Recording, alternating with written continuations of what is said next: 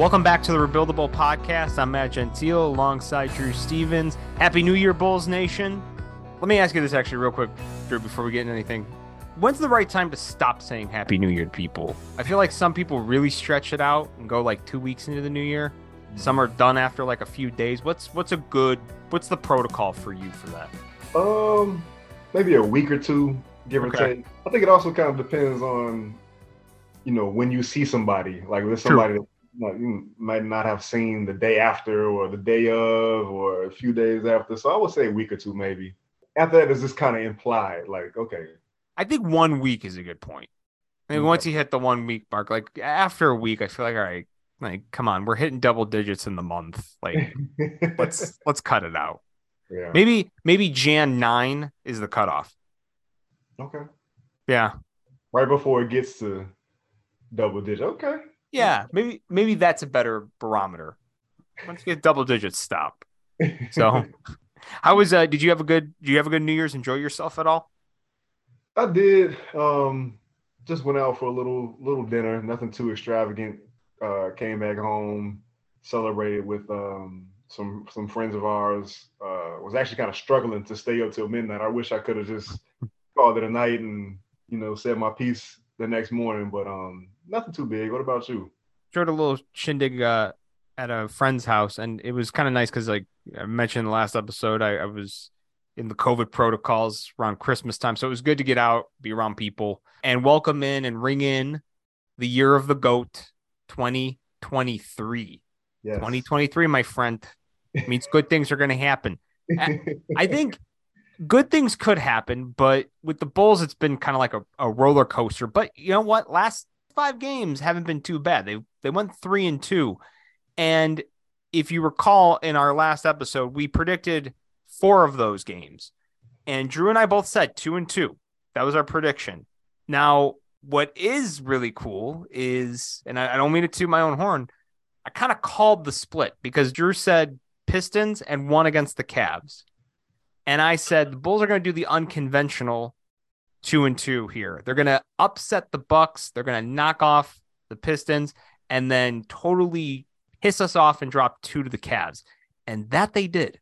Now, that the Cavs games were really interesting, though, because they fight back and have the ball with, seconds left, try to create some DeMar magic and just fall short. Next game, they have a 21-point lead on the road in Cleveland. Donovan Mitchell goes off, finishes the game with 71 points, but there's some controversy with both games.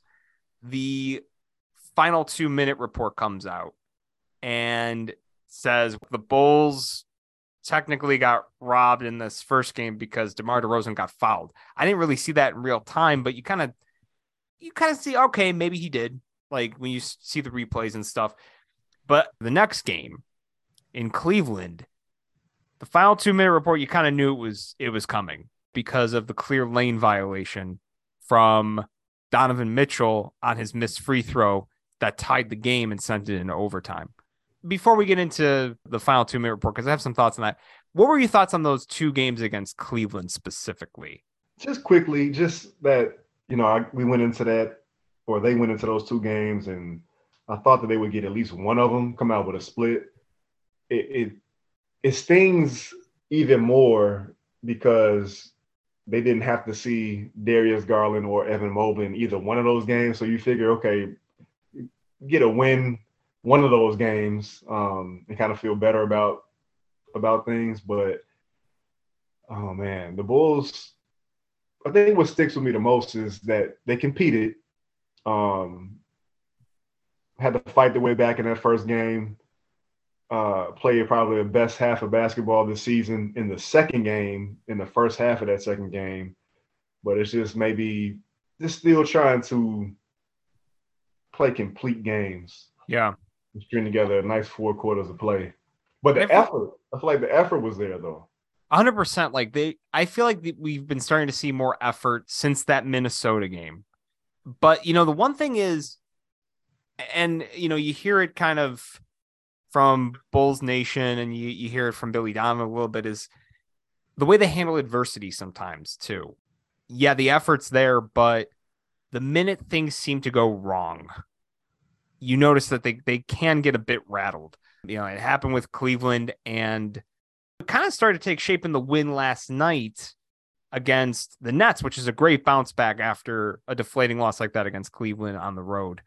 But they come out strong in the first half and then kind of let their guard down a little bit, third quarter, fourth quarter. And the only difference is this time they were able to kind of punch back a little bit and keep that lead, which is great to see. But I hope they continue that consistently because the effort is definitely much better than it was earlier in the season. And now it's just in the moments where things tend to fall back a little bit, just respond better. I know that that's like so basic to say is just respond better, but just be able to handle that adversity a little more. And I feel like DeMar DeRozan's the one guy I can trust to handle adversity. It's everybody else that I feel like kind of lets go of the rope at times. Yeah, I don't think I have much of an argument with you there, and it sucks because last night was such a impressive win, but because of what we've seen from this team so far this season, some of the air gets let out of it. I mean, they just beat a fully healthy Brooklyn Nets team that was riding the longest win streak in the NBA coming into last night, and DeMar DeRozan and Zach LaVine didn't shoot the ball particularly well. Mm-hmm. If you would have told Bulls fans that DeRozan and LaVine would have had the type of games that they were going to have, and that Kevin Durant was going to drop 44 and Kyrie Irving was going to have 25, I think most of us would assume, oh, that's a loss. So for them to pull that out yesterday, also without Alex Caruso, who got hurt in the first quarter, early in the first quarter, it was big. It was big, and I think again, it stinks that we look at it the way we do because of what they've shown us to this point. The fact that they aren't putting the teams who on paper don't look up to snuff, they're not putting those teams away. And they're kind of letting us down and they're taking us on this roller coaster ride so far this season. It takes some of the bite out of that win. Yeah, I mean that's the best way to describe it, and I feel like maybe that term's come up in a few of our last episodes is this roller coaster ride with this team. I'll just address this with the last 2-minute report and refereeing because I've seen it a lot from some of our avid listeners who are on Bulls Twitter, and I'll say this: did they get hosed on a few calls? Yes, you know clearly from the last 2-minute report, lane violation in that last Cleveland game, also Jared Allen travel, and then the game before DeMar DeRozan getting fouled. You can't deny that given how close those games were. But I think some of that happens in the NBA. Refs are going to make mistakes. There is a human element to it. As much as replay has helped with that and challenges have helped, those things are going to happen. It doesn't excuse also, though, that you allow Donovan Mitchell to get Cleveland back in that game the way he did. Like, there's no excuse for letting a guy score 71 points on you. You can't excuse that. Could there be fouls along the way that allow Donovan Mitchell to get to the free throw line and score points? Sure. But, you know, at the end of the day, I think he only had maybe like 20 or 21 points from the foul line. So he still scored 50 on you. Like that's still a problem. So there's moments where you do have to actually stop somebody. Like clearly he was the only guy on the floor beating you. And I think that's what made it a little frustrating to me is like a little too much from Bulls Nation blaming referees. I'm not a big fan of that. So just putting that out there. That's just my thoughts on it. I don't know if Drew, you have any thoughts on it, but yeah, I don't want to dwell too much on it. I'd rather get to some other stuff. No, yeah, we definitely can move on. I think it's the shoulda, woulda, couldas, man. Yeah.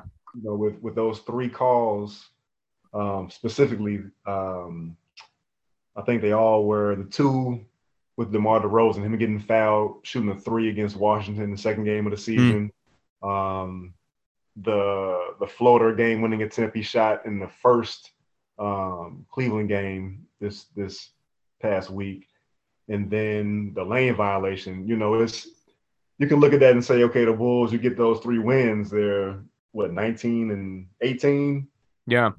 You know, and then if they take their business against some of these lesser opponents, they're right in the thick of that race to get the 6th seed. But again, it's the shoulda, woulda, couldas. I don't want to, like you said, I don't want to spend too much time talking about what could have been because you can't go back and change things. It just serves to only frustrate me more, I think. Just on the stretch of games, what intrigued you, or what was a takeaway that you had with, again, Bulls going 3-2, beating the Bucks, taking care of business against the Pistons, dropping 2 close games to the Cavs, and beating a really red hot Brooklyn Nets team that had just won 12 straight? What were your final thoughts on all of that? Aside from before last night, giving up way too many second chance points, just the fact that this team is at least playing with a better sense of urgency. You alluded to, how they've been playing since the Minnesota meltdown. They're 6-3 since that happened. Granted, there's some stinkers in there, especially that Houston Rockets loss, but they're playing a little bit differently. Still not quite where I think most of us would like to see them, but if they can sustain the type of effort levels that they've shown in this past stretch of games, I think that we can't quite bring our pitchforks out for them the way we were earlier in the season or before that Minnesota debacle. Mm-hmm. I'll throw one thing out from this stretch, and it's just really last night. Very happy with what I saw from Patrick Williams last night. Seeing him play, a game where he really rose to the occasion against one of the biggest stars in the NBA. Now, I know there was some joking going on in the locker room about, how did you do defensively against Kevin Durant, and Zach LaVine's over there saying, like, didn't he score 44? But I think that it's encouraging to see him show some aggressiveness offensively in the game last night. And also he had quality defensive moments in key possessions against Kevin Durant. And you love to see that. So that was a really cool takeaway. And it's the story of the year with Patrick Williams. Can we just get it more often? Like, can we see that more often? It's funny how he kind of mirrors what we want from the Bulls. Like, we just want more. Just give us more. Show us more, prove more to us as the season moves along. He really is. He's like the poster child of the Chicago Bulls 2023 season. He represents it. You're 100% right. Yeah, we just got to hope that, we're not expecting him to score 22 a game, but we just want to see just continued development. Obviously, it's not going to be a linear thing. It isn't. It hasn't been for him for various reasons, but hopefully this is another step forward toward him becoming the player that a lot of us believe he can still become. Mm-hmm. Absolutely. And we're going to get into the Bulls' next stretch in a little bit, but we do want to talk about something that dropped yesterday. Rob Schaefer, who's been a guest on the podcast a few times. He was on recently with Drew and I, a couple months ago. And he dropped a really good mailbag piece, which are always fun. It's great fodder for fans, where he took trade proposals on Twitter from Bulls fans and graded them, provides analysis. And actually, one of the trades is one that I brought up here on the podcast and presented to Rob Schaefer. In fact, I think I mentioned it in the episode because Drew and I have been kind of talking about ways to retool the Bulls. And the trade that we had talked about here on the podcast was DeMar DeRozan for Kyle Kuzma and Monty Morris. Rob Schaefer, I had mentioned, I think in the episode, I'm like, I think he mentioned he was going to put something out, but that didn't drop until yesterday. He actually led off his article with that trade. He called it the retool. That was the name of the trade. So I'm just going to read some of what he said and give you his grade on it. So he says, this is an interesting one. The Bulls swapped DeRozan for a younger, potentially high upside wing alternative and add a point guard to their Lonzo Ball-less committee. The Wizards, meanwhile, skate out from under Kuzma's impending free agency and form a potent offensive trio of Bradley Beal, Kristaps Porzingis, and DeRozan. Ultimately, this is the archetype of a trade I'd expect to see from both the Bulls, who are more likely to retool than rebuild if they pivot at all, and Wizards, who have in recent years favored building from the middle up as opposed to full teardowns. But to me, this specific deal breaks down because I see DeRozan, who for the second season in a row is playing at an all-NBA level, as worth more than this package. And so that was interesting to me, though. And he ended up grading it a B, calling it a thought-provoking trade. And he also said, who says no? He says Bulls first. And I was a little bit surprised. And I've kind of seen similar feedback from Bulls Nation when I've thrown this trade out there, that we're kind of like, my trade proposal is kind of selling it short for the Bulls. I guess I'll state my case, and then I want to get your thoughts, Drew. But I've looked at it as DeMar DeRozan's age. I get the level of play he's been playing at, but I also know that in this league, like, they do look at age, they do look at contract. And given that he has 1 year left, he is a little longer in the tooth. I feel like grabbing a two-way player who's 27, still has plenty of years left in him, in Kyle Kuzma, and is an impending free agent, plus Monty Morris, who's a good veteran point guard. I feel like that's a pretty good package for a veteran, but maybe I'm crazy. I kind of thought that if you tried to hold up the Wizards for a first round pick, that deal never happens. Yeah, no, I think when we talked about it initially, I liked it. I think Kyle Kuzma has pretty much been the apple of a lot of people's eyes, not just Bulls fans, but just NBA fans in general.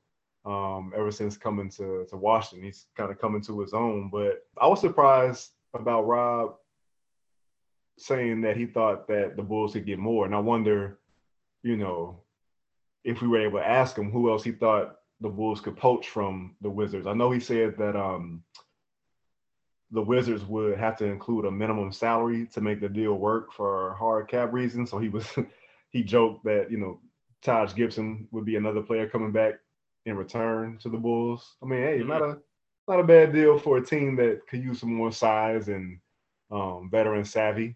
But no, I think what more the holdup seemed to be for him was what kind of money is Kuzma looking for this offseason, and the Bulls would be willing to spend it. That was another kind of sticking point, it seemed like, for Rob. Well, so I looked also at draft capital for the Wizards. Now, they have a protected pick, I think. It's a pick would defer to 2024 because Wizards pick is currently in top 14. So if they're in the top 14, I think there's like this is a pick that looks like it's traded hands a lot, but this is a protected pick for 2023. After that, they have their 2024 first rounder, they have their 2025 first rounder. Same with 26, 27, and 28. So I guess, hey, if you're the Bulls, could you actually then, if Rob's saying that they could take more, would you ask for, one of these draft picks? I mean, I wouldn't say no to that. I mean, I'd sign me up if you can also hold them up for a first round pick. You miss 100% of the shots you don't take, so you gotta, you can get. But then when I kind of step back and look at it from the Wizards angle, I don't know, as good as DeMar DeRozan is, the Wizards are, I believe, right outside the play-in conversation. Them and the Bulls are kind of doing a tango right now. They dance for the 10th seed. Does DeMar DeRozan move the needle? And like you're getting a really good player, no doubt. And he and Kristaps Porzingis and Bradley Beal would, theoretically be a nice trio of players, but he's going to be on the last year of his deal as well, trying to get more money going into the next season. I don't know if I'm the Wizards, would that move me enough? Like, I'm getting DeRozan, but how much better is he going to make the Wizards in terms of playoff positioning? I keep thinking, like, and that was one thing I kept thinking of too. Like, what happens if that deal is made? Who makes the bigger jump? You look at the ESPN trade machine and you see who decreases in wins, who adds wins. And I actually thought, could they potentially both end up adding wins? And maybe if the deal's made soon, overtaking another weaker team in the play-in spot, where another team in the play-in tournament falls out. I think that might end up being like the more likely outcome in that case, I can just see that. because I think, like I've said this to you, Kyle Kuzma fills a need at the 4, kind of resets your starting lineup, adds a level of defense, level of shooting to the lineup, kind of eliminates like the mid-range redundancy that's on the Bulls. So I don't know. And then you also had Monte Morris, who's a really good point guard. I think I so mean, too. I maybe I'm overrating him a little bit, but I think it's a solid stopgap while you're waiting for Lonzo. I So agree. I agree. Low turnovers, really good 3-point shooters. Percentage mm, is down a little bit this season, but down is 37.2%. So I mean, or somewhere around in that area. So I mean, it's not like he's breaking long distance shots, you know. exactly. And like you kind of think of what that does to improve your bench too, right? So maybe he's the guy that starts, maybe AC starts, but either way, I think you're adding, if it sends AC back to the bench or you add Morris to the bench, I think it's a Yeah. win-win either way. Yeah. So I see a lot of help there. And then, as Rob brings up, that's a high powered offensive trio you have there. Now, losing a good two-way player like Kuzma, I mean, maybe that's where you can kind of maybe see the Wizards taking a step back, but that does add a really good amount of firepower to your team with Beal, Porzingis, DeRozan. Yeah. Uh, Hmm. in my head, I just had a thought of the Wizards turning into the Bulls. This version that we're seeing. Well, you know what? That is kind of funny. It would basically mirror a similar big three that you see now with the Bulls, almost to a T. Hey, you know what? The Wizards have made a lot of odd decisions. What he described here, Rob, in terms of them trying to build from the middle up. Like they refuse to just fully commit to rebuilding. Mhm. And imagine what they could do because like they still, like as I said, they have one pick here that is going to be conveyed to another team in 2023. It's top 14 protected. So if they end up in the lottery and they, fall within the top 14, like it's theirs. So I guess the can keeps getting kicked down the road for them, possibly, but they still have a pretty good amount of draft capital considering how the NBA is right now. It seems like almost every team except Oklahoma City doesn't have a pick. No, you're right. You're right. You're definitely right, man. One trade that I think the other trade that really caught my attention was the deal that was proposed by Kevin Adams. Mm. And this was originally the Phoenix Suns would be trading DeAndre Ayton, Jay Crowder, and Cam Johnson to the Bulls for DeMar DeRozan and Nikola Vucevic. Now, Rob modified a little bit. He took Cam Johnson out of that deal because he thought that would be too much for the Suns to give up. And he wound up, I think he graded it did he give it a B, I think? He gave it a B plus. I think that was his highest grade of the article. Okay. And aside from adding Jay Crowder, who's a gritty vet, would add some toughness to this team. Um, Not the greatest of 3-point shooters, even though I think he has a reputation for knocking down big shots. It was more so to do with DeAndre Ayton and how that pivot at the center spot would look for the Bulls moving forward. Um, Admittedly, I don't watch a ton of Phoenix Suns basketball, and I know that DeAndre Ayton has definitely absorbed his fair share of criticism over the span of his career. But I think that's a clear, just player for player, step up in more ways than not. Going from Vucevic to DeAndre Ayton, you get a guy who can anchor your defense a little bit better. Um, can knock down some mid-range shot. He doesn't have the same type of range as Vucevic. Clearly, I don't think he's the same type of facilitator, but he just changes what you can do um, defensively, and he gives you a lob threat, which is something that beyond the 15, 16 minutes that Andre Drummond plays or Derrick Jones Jr. plays, the Bulls don't really have. So that was the one that really kind of piqued my interest outside of your proposal. it's interesting that trade does intrigue me a lot because I mean DeAndre Ayton, I feel like is if you want to put like the perfect type of big man on this grouping or with this grouping, in replacing Nikola Vucevic, I think he'd be the perfect fit for the Bulls. And we've talked about Jay Crowder on some past episodes about how he fills a need, and that's somebody that you could definitely, you know, rotate between the four or the three, or basically you have him and Patrick Williams on the floor. That would be intriguing. I think it might actually be good for him. I think Jay Crowder is like the type of guy that I think if Patrick Williams wants to look, what can I model my career after potentially if I'm not a superstar? I think that's the kind of guy that he could glean a lot from. I guess I just am maybe unfamiliar with the situation out there in Phoenix. Like I understand DeAndre Ayton was kind of ticked at the whole matching of his contract offer, but has it gotten toxic out there? Like I understand maybe he's still ticked and he would love to move on if possible, but has it gotten toxic where Phoenix is like, all right, look, we can't even handle this. Like we have a good situation out here, but we can't handle this kind of crap from DeAndre Ayton anymore. Like, has it gotten to that point? I haven't really seen that.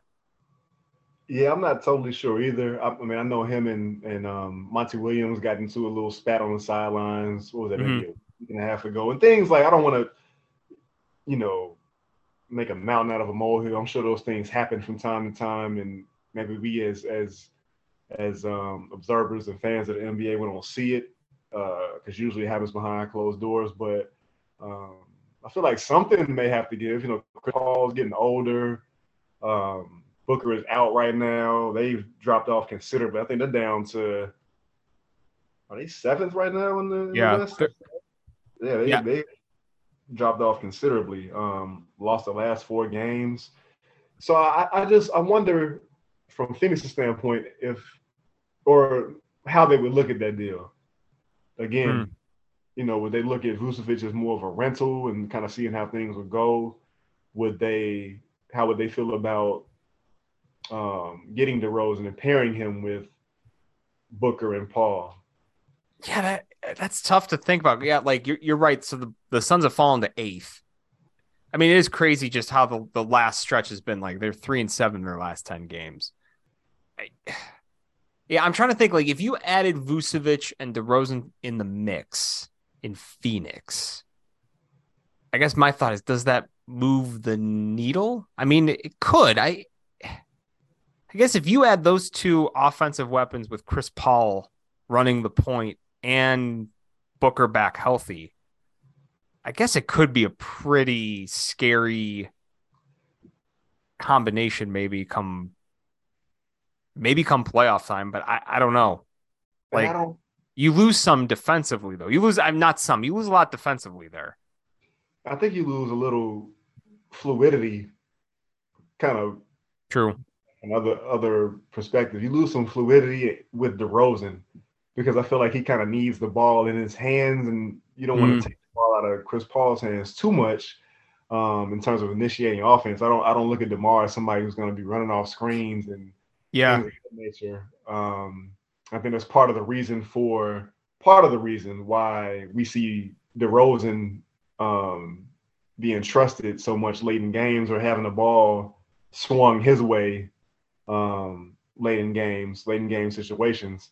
Um, so I just don't know. Would that be enough? Again, the same thing we talked about with the Wizards. Would it be enticing enough for the Suns to feel okay to make that deal?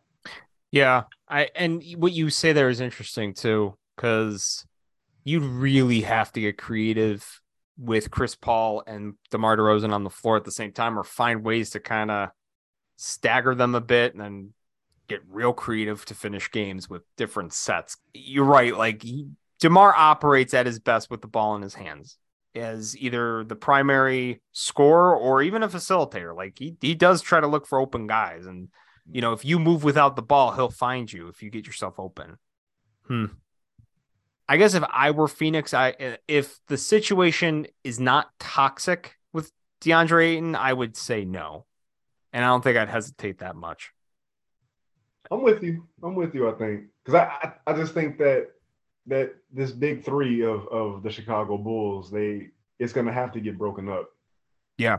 some kind of way. And I think that if the Bulls are somehow able to land Aiden, Mm. I feel like they could do much worse, much worse at that center spot. Yeah, you get Aiton and then you add Crowder is again, that's more short term, but like it does the retooling for this season potentially, and then taking you into the next few seasons. I think you've reset yourself nicely with Zach, Aiton, and now you try to make that next big move at some point. Like it does set you up kind of nicely. Um, One of the trades I love on here is the Let's Get Wild one. And the reason I think this is interesting is I've heard it kind of brought up on Bulls Twitter, and then they were making fun of it on 670 The Score with Joe Cowley. I think he kind of mentioned it, but kind of more facetiously or kind of joking to poke fun at. I think Dan Bernstein was filling in for on the Parkinson Spiegel show, and this is the trade that it's framed by this user via Bill. Zach LaVine, 2 first-round picks, or Patrick Williams for Trae Young. Now, okay, like I like Trae Young, but I also feel like Trae Young is so freaking maddening. Terrible defender. Sometimes he takes shots that you want to like bang your head against the table. You know, he's like, oh look, he's draining 30 footers. Yeah, why is he taking 30 footers? You know, it's sometimes it's insanity. But I don't know. Like I don't know if I really would care that much with that trade. I think I just kind of shrug my shoulders and go, okay. I don't know. What would be your reaction to a trade like that if that was even something feasible? Torn. I'd be torn because I feel like every season for the past 2 or 3 seasons, there's been some sort of noise about Trae Young being unhappy or some of his teammates, John Collins being unhappy with what's going on in Atlanta. And I just wonder what is it that is happening in that environment, in that atmosphere that seems to be festering with tension. Yeah. And then, Atlanta has just spent a good portion of the last couple of seasons building this team around Trae Young, and what is it about what they've built or about Yeah. this situation that he's just doesn't seem to be as happy as we might assume he should be.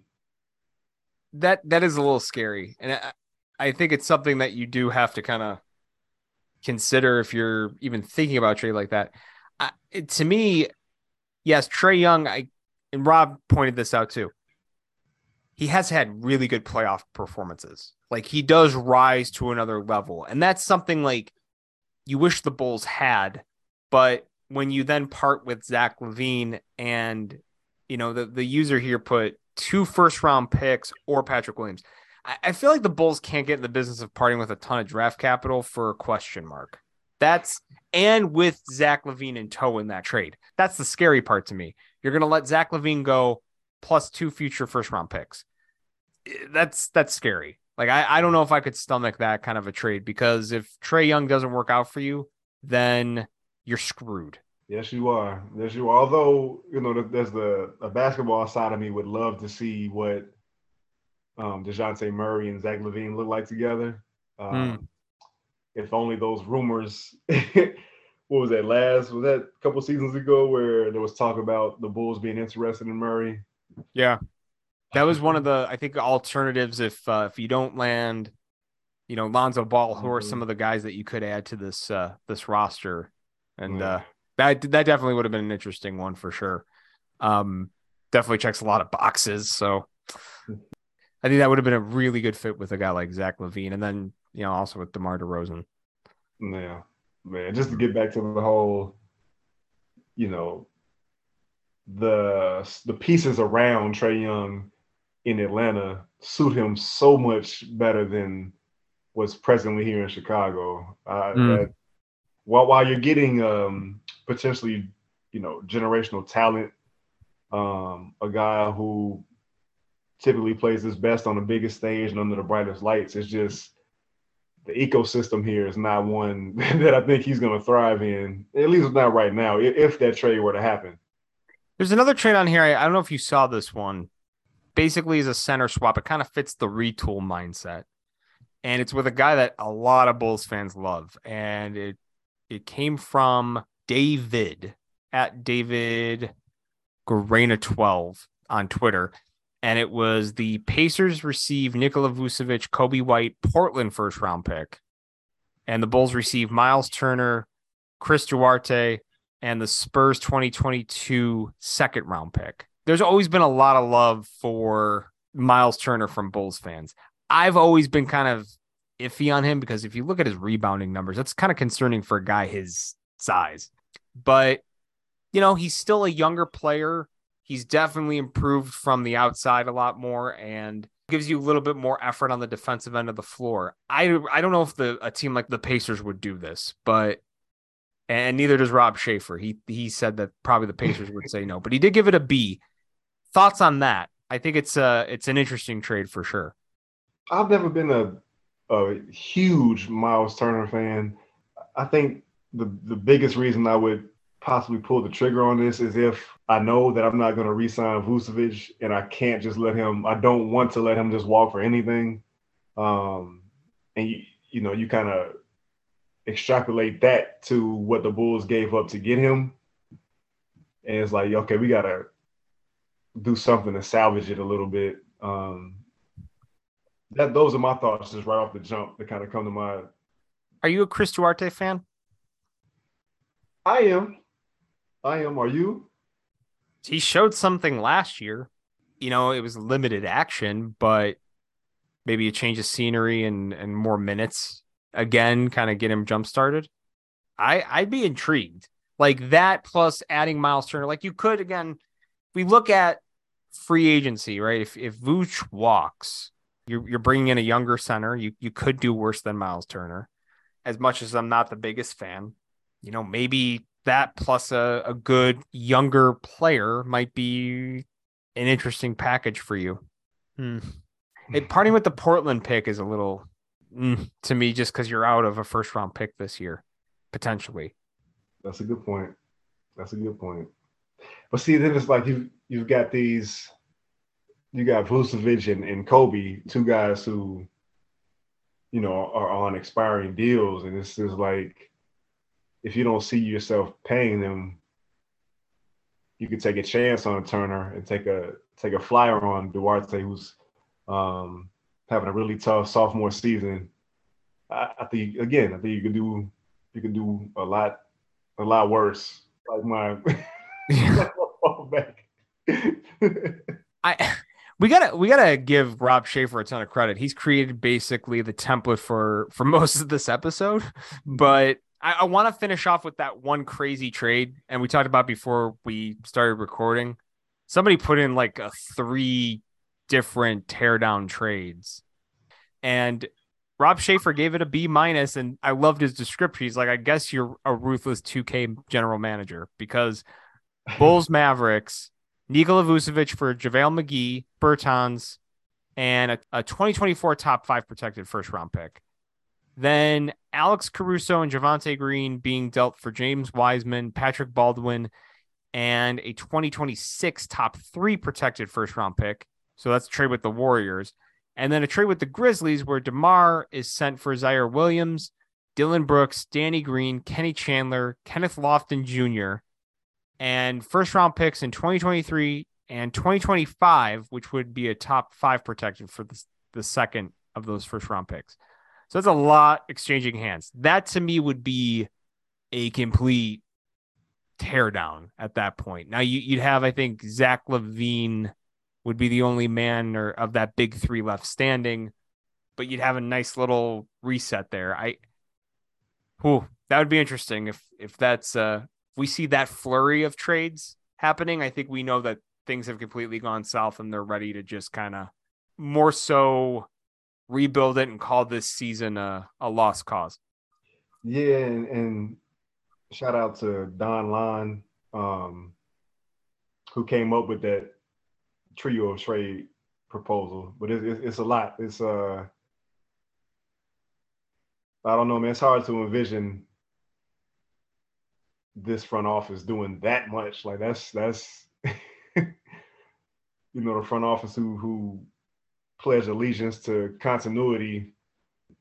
Whew, that's a lot to swallow there, man. Well, imagine that press conference if they don't talk and their first time speaking since the start of the season is after they make a flurry of moves like that. Holy shit. Like the questions about continuity are definitely going to come up if something like that happened. Yeah, yeah, for sure.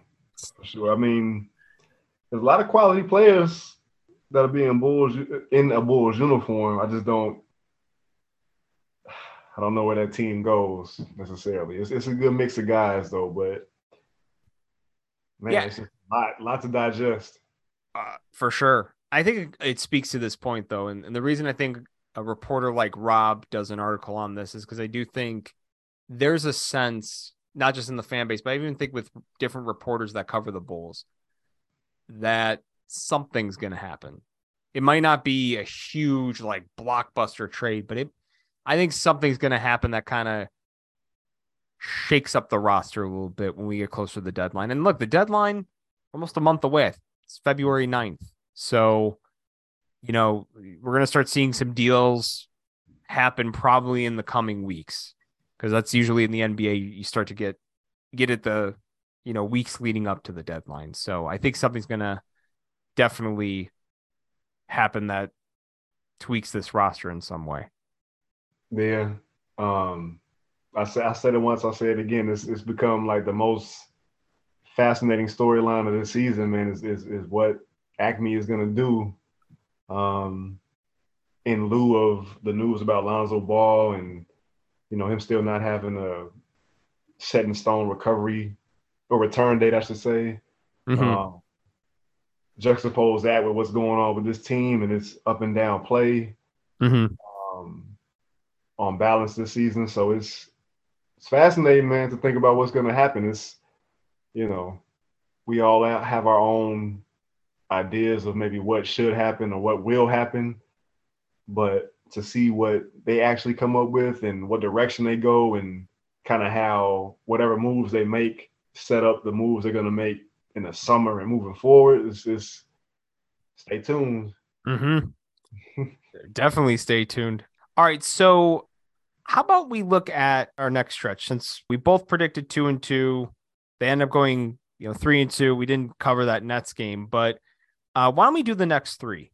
How's that sound? We got the Sixers on the road, and of course the news comes out today about Joel Embiid missing that one, which I mean the Bulls could catch a break, but knowing how things have been this year, that's probably a game they end up dropping. Hosting the Jazz and the Fighting Lauri Markkanens on Saturday, and then Monday, the final game against the Boston Celtics on the road. Crazy how they've already played the Celtics 4 times. Yes, it is. That's crazy to me.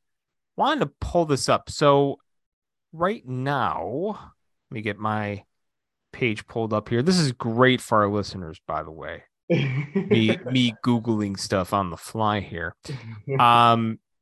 You're going to Philly against the Sixers, who are 23-14. You're hosting the Jazz at 19-21. And you're wrapping up against a Boston Celtics team that's still number one in the Eastern Conference at 26-12. That's a lot of combined wins right there. Aside from the Jazz being under 500, I mean, still your Eastern Conference opponents, these are probably two of the better teams in the East. It's I don't know, man. Where do you see it? Let you go first this time. My gut feeling here is I think we're looking at a 1-2 stretch. Now, what's the game they win? I think it's the Jazz game. I think they knock off Utah, and this is one of the rare times where they lose to top-tier teams. I think the fact that it's on the road against Boston and against the Sixers, I think that's kind of why I'm leaning in that direction. Even with Joel Embiid out, I know the Bulls have never beaten Embiid, and this is your chance to get a victory against the Sixers, but I don't know. I think just it being on the road, Bulls are kind of coming off a bit of a high. It seems like the perfect kind of letdown game that the Bulls usually have. So I'll go 1-2 with a win against the Jazz and losses against Sixers Celtics. What about you? Yeah, as we were talking about this 3-game stretch, I kept telling myself 1-2, 1-2, 1-2. Same thing, same games as you predicted. I feel like even without Joel Embiid, I can't and with them playing for the most part more inspired basketball of late, I just feel like they're gonna have a letdown Friday night. I'm smelling it too. Now, if they come out and beat the Sixers, like that would be huge. There's also this pessimistic side of me though. If they beat the Sixers, then the letdown comes Saturday against the Jazz. Like I feel like I've been programmed at this point to believe that once you're starting to ride high after 2 big wins against top teams in the East, then against a team like the Jazz, Lauri Markkanen comes in and lights you up. And then we have to talk about Lauri Markkanen again and Wendell Carter and shame on the front office for trading away too soon. And we'll have to talk about that crap next week. So I guess that's part of the reason why I want them to beat the Jazz in that stretch too, just so we don't have to deal with that. Yeah, I'm glad you pointed that out too. The fact that it is a back-to-back, I think that's important to know. Yeah. Friday, Saturday with the 76ers and the Jazz. You never know how one game could potentially bleed into another. True. But yeah, man, I'm going loss, win, loss too. So 1-2 in this next 3-game stretch coming up. Yeah.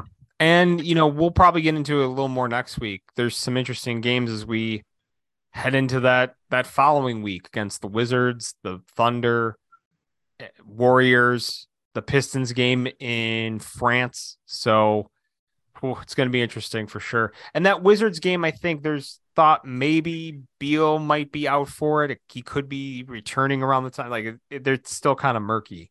Yeah, he's been having issues with his hamstrings. I think right now it's his left hamstring that they have determined is strained. I think right now they're just saying that he'll be out the next 3 games for them. So if he were to come back, that 4th game would be that game against the Bulls, if I'm not mistaken.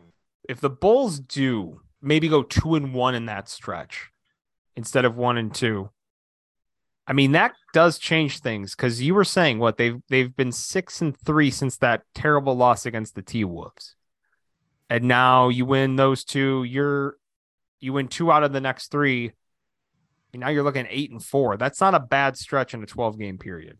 It's not. It really isn't. And let me correct myself. You're right. Or I was wrong. That he is going to be out. Bradley Beal will. If that holds true, that he's going to be out the next 3 games. That 3rd game is the Bulls game. So he's going to be out for that game. All right. So you might be catching breaks here with the Sixers and then the Wizards next week. But we'll talk more about the Wizards matchup and that stretch in next week's episode. Before we wrap up here, Drew, any final thoughts on it could be the Bulls or just life in general if you want. I mean, floor is yours. Bulls or life in general. Let's just say just continue to show improve. That's what I want for this new the Bulls in this new year. Just continue to show improve. The New Year's resolution for the Chicago Bulls: continue to improve.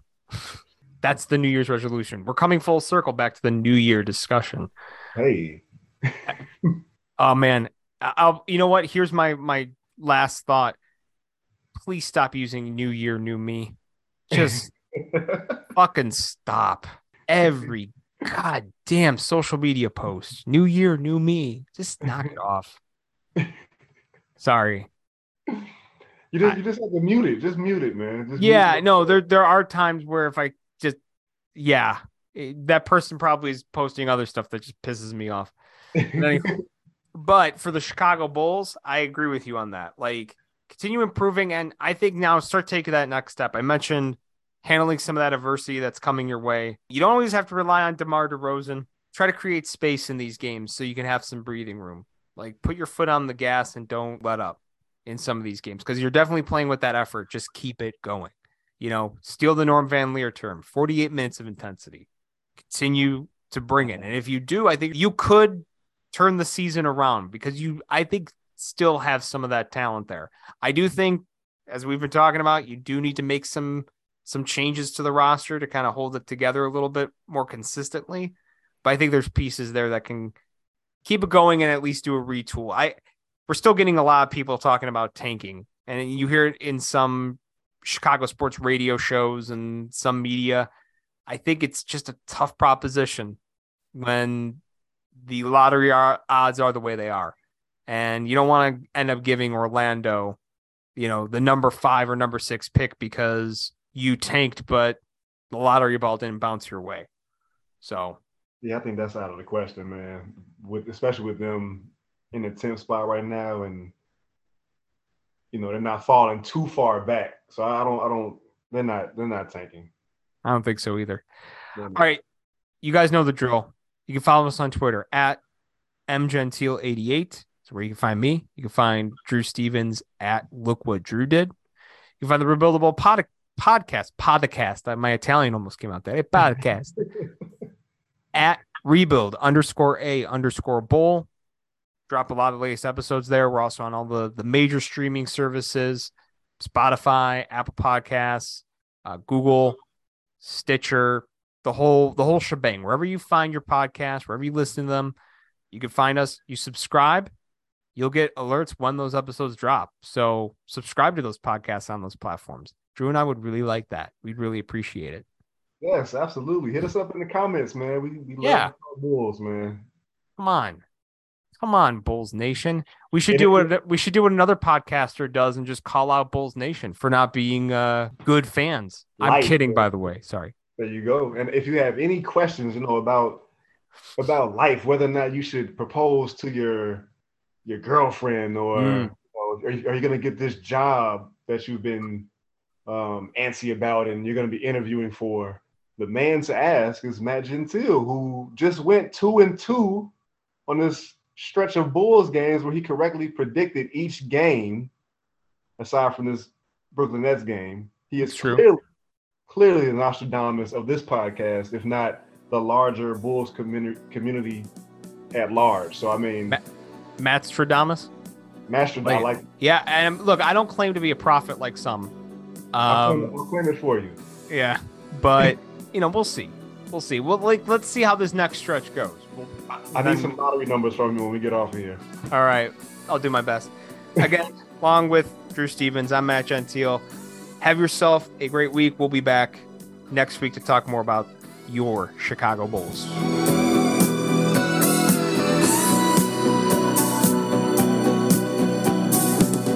Thank you for listening to the Rebuildable podcast. Be sure to check us out and subscribe on Spotify, Stitcher, Apple Podcasts, Google Play, or wherever else you stream your podcasts.